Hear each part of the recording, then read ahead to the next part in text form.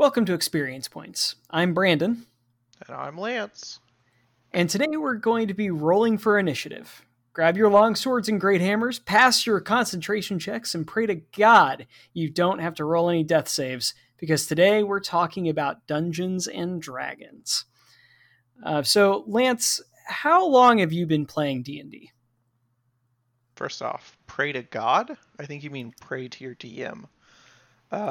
Second off, I don't know, probably, let's see, 10 years probably. Yeah, that's a pretty good time. Yeah, I never really got into it until after high school. I never really knew a Dungeons and Dragons group in high school. It was always something that was somewhat interesting to me, but I just never, like, I remember having a D&D book. I can't remember if it was just like a core rule book or what, but I remember having one when I was younger. But I just never had a group to play with, but it always seemed like a fun concept. And then yeah, whenever I was like 18 or 19, finally had a group, and so I was able to start playing. Nice. And so that was before we met, right? The first group of D&D was with you. Oh, wow. Okay. Yeah. Mm-hmm. We've known each other that long? Holy yeah, shit. I know. And you still don't invite me to your wedding. What a bunch of shit. Maybe the next one. Okay. Yeah, that first session we played, I think we played Pathfinder for our first time. Yeah, so we played Pathfinder, and the main reason for that was, we had been playing board games, if I remember it correctly. Correct me if you remember differently, but we started out as playing board games, and then we kind of threw around the idea of playing D&D, and our DM at the time, Dugan, his familiarity was with Pathfinder, so that's what, we ended up playing. And, I think with us, none of us really knowing D&D at all, it was just kind of like, well, I mean, sure, that works.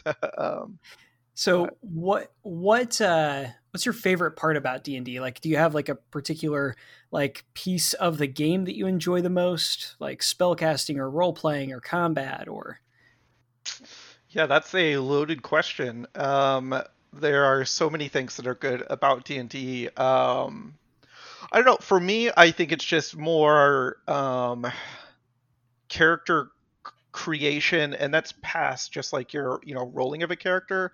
Like, as you're continuing to play your character, I feel like you're continuously creating your character and developing your character, and I really enjoyed that aspect of it. I think whenever I first started playing, I probably would have said combat, but after you really get the rules down really well, and you fully understand everything, I feel like combat becomes less of an interesting piece, because it's pretty standard in and out. I mean, yes, there are some fun combats and fun situations, and you get to fight some fun enemies and things like that, but overall, your turn is pretty standard. I know that some people do like crazy classes and things like that, and with spellcasters you can definitely get some crazy combos and stuff like that, but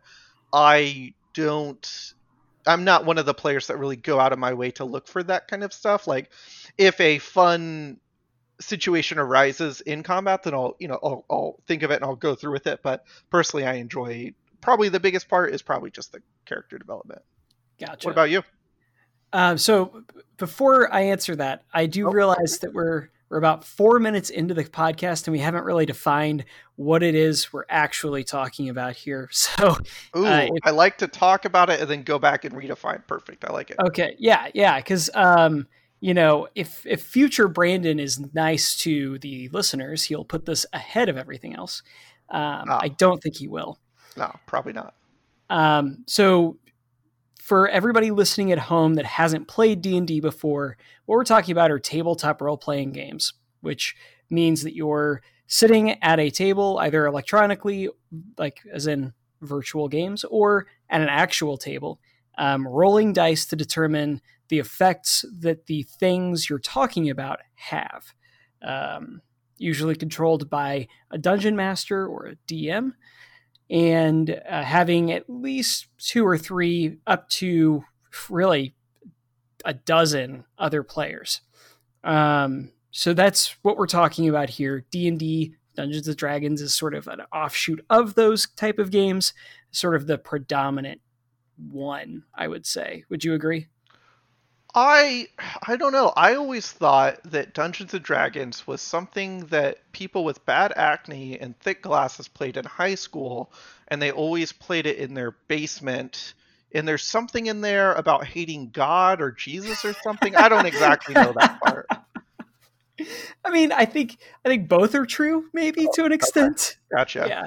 Some Yeah. heretic stuff. I mean, you basically worship Satan, right? I mean, that's pretty much what it is, I think.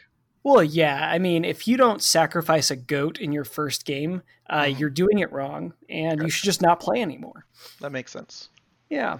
I will say that D&D has become like a more culturally acceptable thing here recently. Um, and I don't know if it was because of things like Roll20 really making it more accessible, or if it was shows like The Big Bang Theory.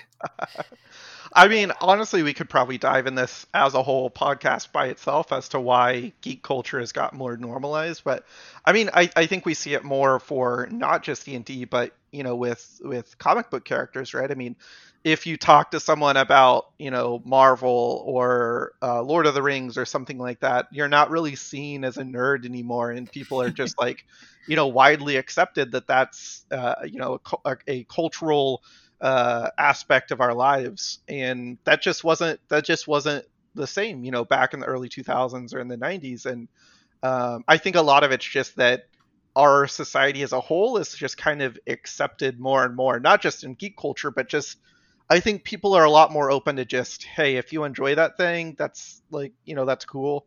And you may think it's weird or something, like, for example, not to hate on any bronies, but My Little Pony, I don't understand the aspect of it. I would never watch My Little Pony, but that's not because, if someone does like My Little Pony, I don't hate on them for it or anything like that. It's just like, I don't know, it's just more of an acceptance of, that's not something for me.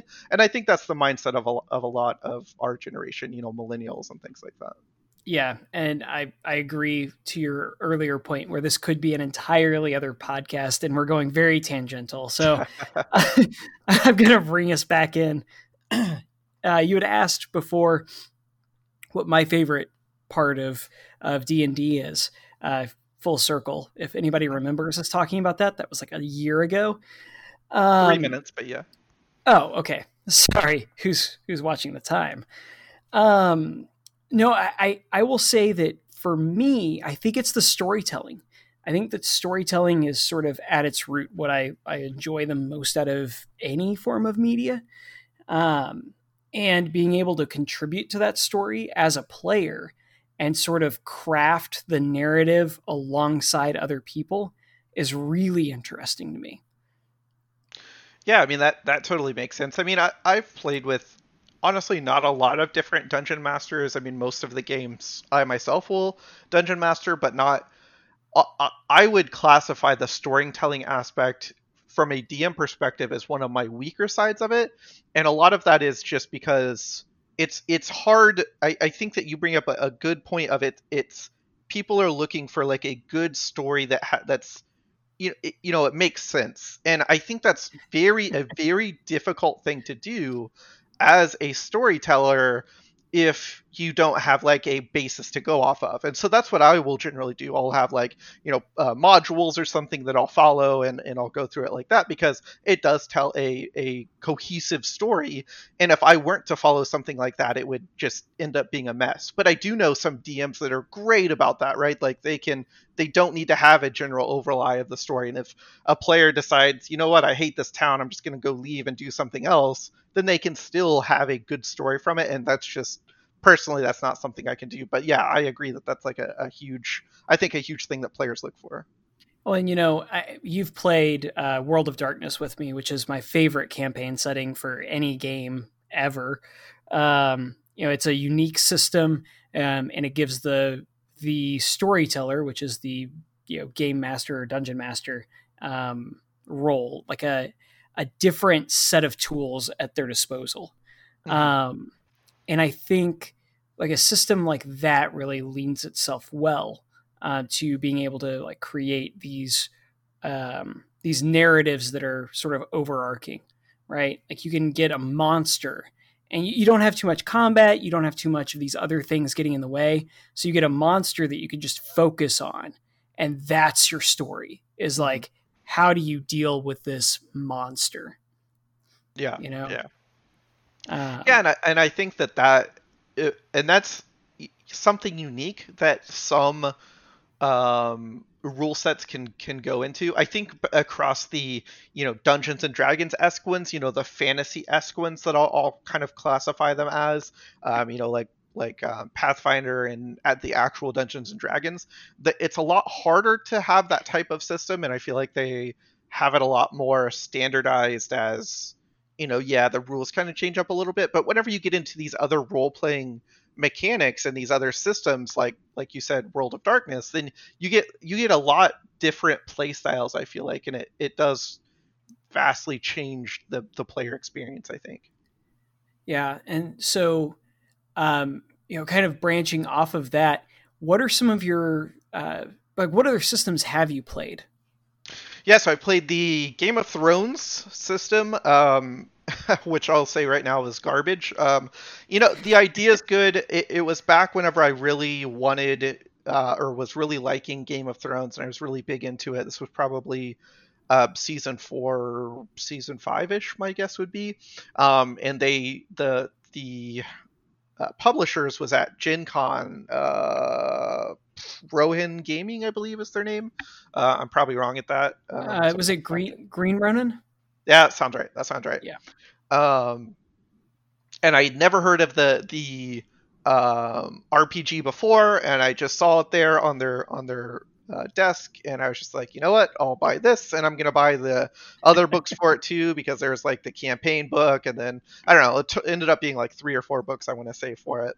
And yeah. I read through the equivalent of the Dungeon Master Guide. I can't remember what the core rule book was called for it. And I was just, the whole time I was just thinking, this doesn't seem like it's going to play well. Like I don't know, the feel to it just didn't feel right. And I ended up playing a pickup game on Roll20, and I didn't like it at all. I didn't like the combat. I didn't like how the storytelling was. And it's hard for me to give specific examples anymore because it has been probably years at this point now. Yeah, so I can't remember exactly what I didn't like about it, but I do remember telling myself like I don't want to play that again. But that's just, that was one. So I played Dungeons & Dragons 3, 3.5, 4, and 5. Of them all, I love 5. I mean, that's what we're playing right now. Brandon and I are in a campaign, and I enjoy 5. I think 5 has made a lot of significant improvements over 4 for sure, but over 3.5, which is what I would consider their last gold standard. But we can, probably dive more into that. And then Pathfinder, I've played Pathfinder 1. I haven't played Pathfinder 2 yet. Pathfinder 2 is out now, as of last year, I want to say, or earlier this year, maybe. It was last year.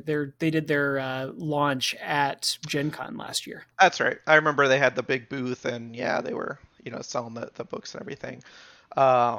But from what I understand, they have changed the system so that it's similar to Dungeons & Dragons 5e, trying to make it more simplistic while still trying to keep some of the complexities that are what people like about Pathfinder. Because if you're trying to look for a difference in systems between Pathfinder and 5e, until the second edition came out, I would have said that the difference was that Pathfinder is a lot more granular about your character. You can really define what you want, but at the end of the day, a lot of it doesn't matter. A lot of it is it still does just come down to your checks, and it still does come down to your rolls, and you picking out all these different skills and everything. It just it doesn't matter as much. And so from what I understand, in the second edition, they kind of standardized and they collapsed a lot of those. And the same with 3.5 or 4e to 5e, they kind of simplified a lot of it.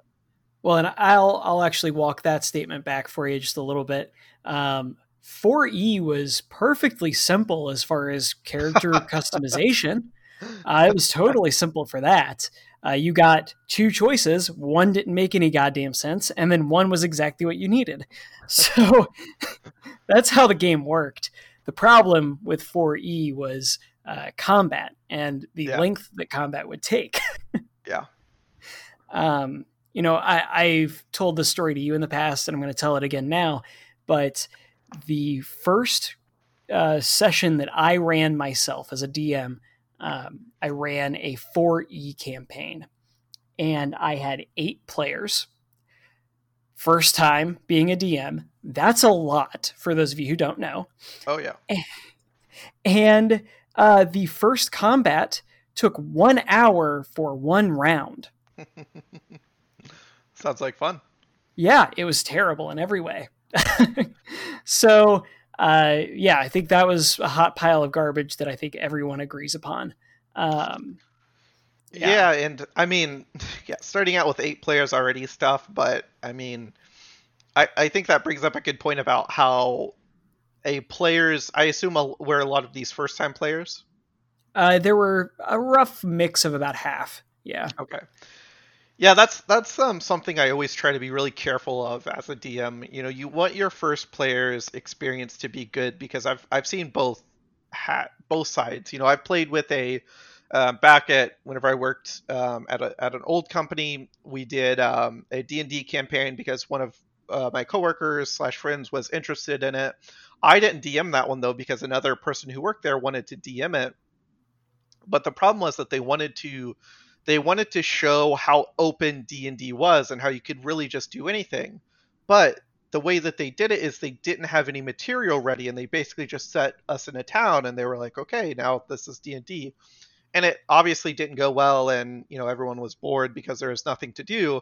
And it just really like shown for me like how important it is that you really want your first session to, I feel like, have some good structure to it so that you can leave a good impression for those players, because those players, they're never going to play again. So yeah, no, I actually have like a bare bones sort of bandit and goblin scenario that I have ready for any new players for Pathfinder. Anyway, I haven't had to DM for a while, and that was the last system I did. But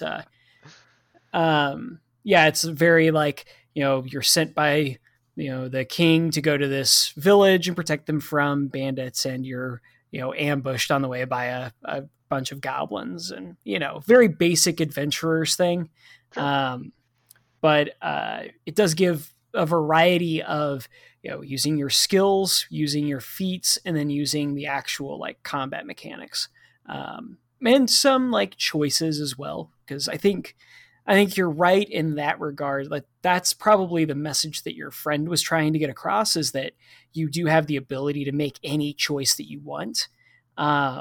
They just took it to the extreme, I think, right? Yeah, and if you're not used to playing with new players, then I can see how you would want to do that. But yeah, I think knowing your audience is so big. With D&D, especially like what type of content you want to have in there, what type of campaign they want. I mean, whenever we started this campaign, we're playing with players who had mostly all played before, one player who hadn't.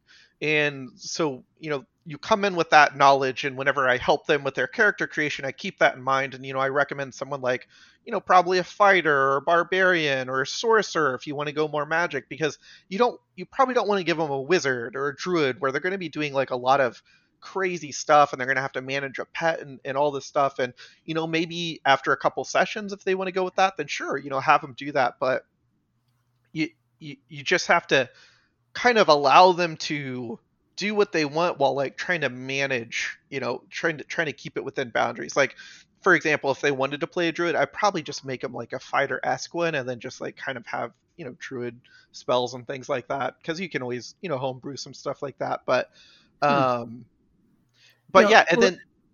that's an interesting thought. Oh, go ahead.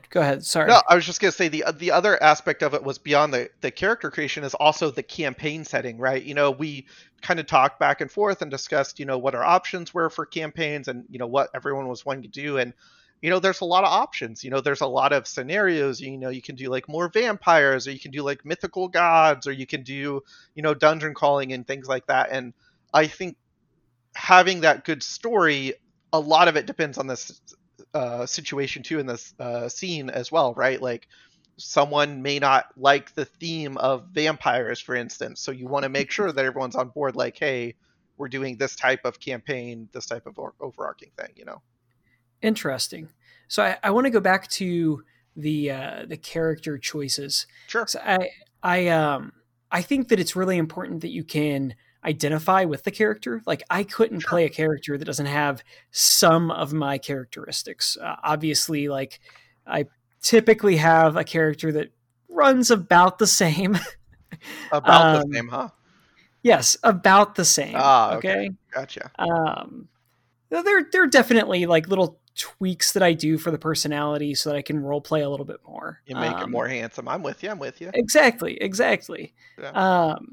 But I do think it's important to be able to like see yourself in that character, and choosing a class that you really feel like embodies that character really helps out a lot. You know what I mean? Yeah, definitely. I mean, it depends on the person on that too, right? And that's something else that I try to figure out and I try to get from them, because some people want that. Some people want to essentially be themselves in a fantasy setting, and they want to live in the setting, and they want to, role play this out, and maybe some tweaks and stuff like that. But that's definitely a play style for sure.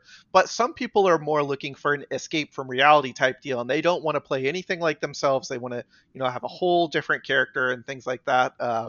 And that's totally fine too. But it's all about expectations, so you can make sure that they're having a good time and they're enjoying their character, while at the same time, it makes sense with the rest of the characters and the situation, everything. Right. Absolutely. I think we're on the same page there. Yeah, and I would say, the majority of new players, actually, I'll say probably every single new player that I've played with has always picked, basically themselves in D&D, because they're never comfortable with the RP aspect at first, and they just kind of are testing it out, and they, aren't comfortable with that side of it. And so if they play themselves, they don't really have to role play, right? They just say what they would say, and so it's a lot easier for them. And what's difficult too is you have to blend in with your group.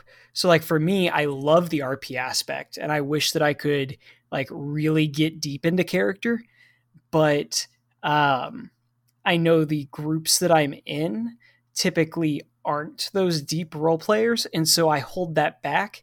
And I still have fun because it's still like I still get to be this new character. I get to roll the dice and have that experience.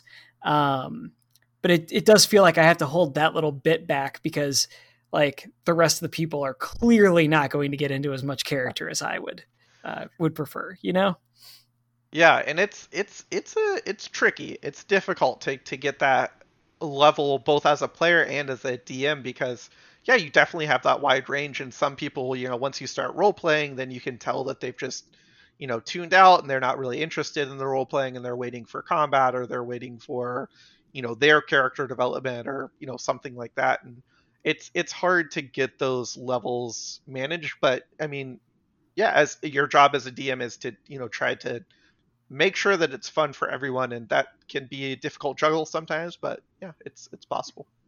A funny story about that, actually. It was like the third or fourth time I had DM'd, and I was running it for a bunch of just absolute noobs. And I decided that I was going to use like accents and voices. Mm-hmm. And so I threw on this really thick Scottish accent for one of the characters. And I had people like almost walk away from the table because of it once. So definitely know your audience is what I'm trying to say. Yeah, I mean, I enjoy having fun voices. I'm not good at the voices aspect of it, so it's always difficult to me. And for a player, I can almost never do an accent, right? To keep up a player accent for so many sessions, it's just so difficult for me. Like, at least for a DM, you can just, it's a quick conversation or something, you could drop it afterwards. But as a player, it's super hard. Man, so in our first campaign that we did together, there was a merchant, and I cannot think of this merchant's name, It was the greatest thing ever. It was a throwaway character, and he had a Russian accent. Yeah, I can't remember his name, but I mean, it's a good example, right? Like a lot of times a DM will create a character and they'll just be like a one-off and it's just like this merchant or something.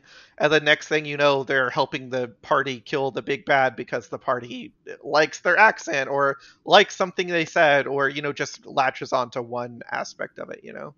Exactly. And in that campaign, if I remember correctly, it was used as like an emotional hook for us too, because we messed up and were away from the city too long. And I think it was like an orc raid or something. Yeah. And we found his head. So Yeah. that was unfortunate. It's good to create those emotional like binds, I guess. Because then, you can really feel like your character would feel, Yeah, it's definitely. just really enriches the story. Yeah, and that can be really hard to do. It's hard to artificially do that. It's hard to artificially make someone like a character. I mean, you can go in with the idea of like, hey, I need something that's giving them a reason to continue questing or continue helping the town or continue, whatever you're wanting them to do. And so you try to create artificially this emotional bond, and it almost never works, right?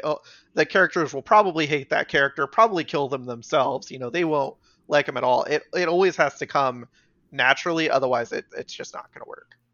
Yeah. Okay, so one thing that is very fresh in my mind and in my heart as far as emotional connections go. Last session that we had, my character died, and it was very sad. Yeah. And so how do you feel about character death, and like how do you approach it as a DM? Yeah, that's that man doing the old hardballs today. Character death's another really difficult one because there's a big range that people are looking for, right? Like some people whenever they create their character, that's the character they want and they want to stick with it the whole time and they don't want to die in any way, shape, or form ever. And that's fine. That's okay as long as they're not doing outrageously stupid stuff. If someone comes in with that expectation and they're not like, jumping off a cliff or running into a den of orcs or something like that, then I will do my best to make sure that character doesn't die. And if they do die, I'll still give them some options such as a resurrection or, something like that. Like I'll give them outs if they want them. Personally, as a player, I love the threat of death because it makes, like I said, the combat to me has gotten a lot more trivial as over the years. And so I love the constant threat of if I don't play correctly or if I just YOLO or if I just do something stupid, I will die as my character. And I like that threat. I like to, actually have to care about it. It makes me care about the combat a lot more. But you have to know what people's thresholds are going into it as a DM. And so as you dying, it was actually two of you that went down and technically died. But role playing wise, there was some demonic reaching out where you ended up losing your soul completely and you ended up dying completely. So you're gonna, which I believe you already have, reroll your character and create a new character. But the other player who died, I knew didn't want to lose their character, and if they did lose their character, they wouldn't like it, and it would just completely ruin their immersion for D&D, and they probably wouldn't continue to play. And you just have to go in with that understanding of, well, some people just don't want to lose their character, and again, as long as they don't do something ridiculous, then probably let them have that. I like that approach. I mean, honestly, I'm about the same way as far as character death goes. Granted, whenever I'm DMing, I'm usually running more stricter like rule sets that don't really allow for player resurrection. There was a great example, and this is also why I tell every player to write stuff down. For the love of God, keep track of what your health is at, keep track of all that stuff, because we were playing World of Darkness, and I was doing some modified healing rules. So I told everybody that they healed up, and then there was immediately like a combat encounter. where a shotgun was involved. And a player took a shotgun to the face, and then we found out that, while he would have died under normal circumstances, he would have been at full health and wouldn't have taken as much damage as we thought he did. So we had to retcon it and give him permanent brain damage instead of death, which is still basically player death. Yeah, that's a rough one. Okay. Well, I think we can sort of put a bow on D&D for now. I think we'll probably come back to it in another episode because there's a lot of questions that I wanted to get to, and I feel like we're running out of time on. So, yeah, man, I could talk about D&D for hours. So, yeah, well, there's probably going to be multiple parts. All right, so transitioning on over, Lance, what have you been checking out this week? Whose Line is it anyway? So Whose Line was on back in early 2000s / late 90s. I think it aired like 98 or something like that with your boy Drew Carey. And for anyone that doesn't know, it's a improv show where there's 4 people up there performing, and it's in my opinion probably the most mainstream type of improv show that there is out there that's, you know, actually televised and still going and everything. And I always loved it when I was younger. I always found the humor, you know, super funny, and I enjoy improv as well. You know, I like the artificialness of it. You know, whenever I'm watching more structured comedy, it's a lot harder to make me laugh because the whole time I'm like, all right, this has been set up, like this is all structured. And they canceled the show late 2000s. I don't remember the correct year, but they restarted it up in 2013, 2014 with Aisha Taylor as the host instead of Drew Carey, which is the voice for Lana from Archer. And it still has the same, basically their format is they have 3 stars of the show and then one guest that changes out to kind of keep it fresh. And yeah, it's just as funny as it was back then. They only changed it up a little bit. I mean, most of the same games that they play and everything are the same. And yeah, I just get on these binges where I'll start watching Whose Line again, and then I just can't stop because it's hilarious. So I love it. I say anyone check it out, especially if you like improv comedy. It's amazing. So. See, I thought you were doing a bit whenever you first said it, and I was waiting for the punchline, and then you just kept going for another 2 minutes. Yeah, so no punchline, man. Just love Whose Line. Nice. Okay. Yeah. I've actually been checking out Schitt's Creek. So hold on, is this real? Yeah, it's a real thing. I know. You were waiting for the punchline on mine too, right? I think you're making this up. I mean, you're free to think that. No, so Schitt's Creek has Eugene Levy in it. He's the sort of main build character or actor. Really just a fun cast of characters, though. It follows really just as a like small synopsis, I guess. It follows a family who loses their major like multi-billion-dollar business because of like a fraud situation within the company. They end up being completely bankrupt from being multimillionaires.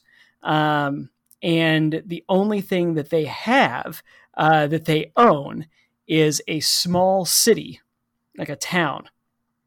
They bought a town once on a whim. Classic. Right? And so they have to move there because that's the only place they own. And they live out of a motel trying to make ends meet while still being these like pretentious people. So how would you compare it to Arrested Development then? Because that sounds pretty similar. So for the first season, it's like if Arrested Development didn't have the straight man of Jason Bateman. Okay. Which very like just it grinds into your soul a little bit. You know what I mean? Yeah. Because they're just all terrible people. And you have some like townies that you kind of relate with, but even they're not fully grounded. So starting at season 2, they figured out, we need to write this better. And so Eugene Levy becomes sort of the straight man that occasionally has these airs of pretension. And then all of the characters sort of work around that. But the thing is, Eugene Levy isn't the main character. So you only get him maybe a third to a quarter of the time. The main character is actually the son in the family. Ironic enough that you say Arrested Development. And they tell a lot of like really progressive stories through him. So I think it's interesting and like a good show about inclusion in like rural America. It's really interesting in that regard.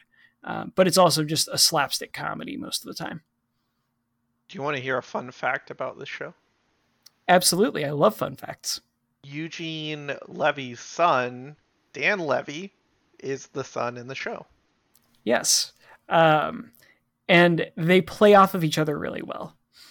I would say so. I mean, it's hard to get more charisma than an actual father-son. So, one thing that I think they do better in this show compared to other shows is the characters actually act like they are related. Like, you know how relatives will normally have like mannerisms that are similar, stuff like that. Yeah. The brother-sister on the show have these like quirks, even like in their facial expressions, that are very similar to each other. And so they really worked hard to really like refine that relationship. How good are their chicken dances? Well, Lance, I got to ask you this in response to that. Okay. What sound does a chicken make? Cluck, cluck, ka-too, ka-too. Crack-a-cow? Mm-hmm. Okay. That's my favorite running joke from Arrested Development. 10 out of 10 on that, honestly. Love it. Yeah, I'll have to check it out, though. I've never... It's always interesting how many shows there are out there that, you know, have good ratings and good reviews and stuff, and I just never even hear about them, you know? It's crazy.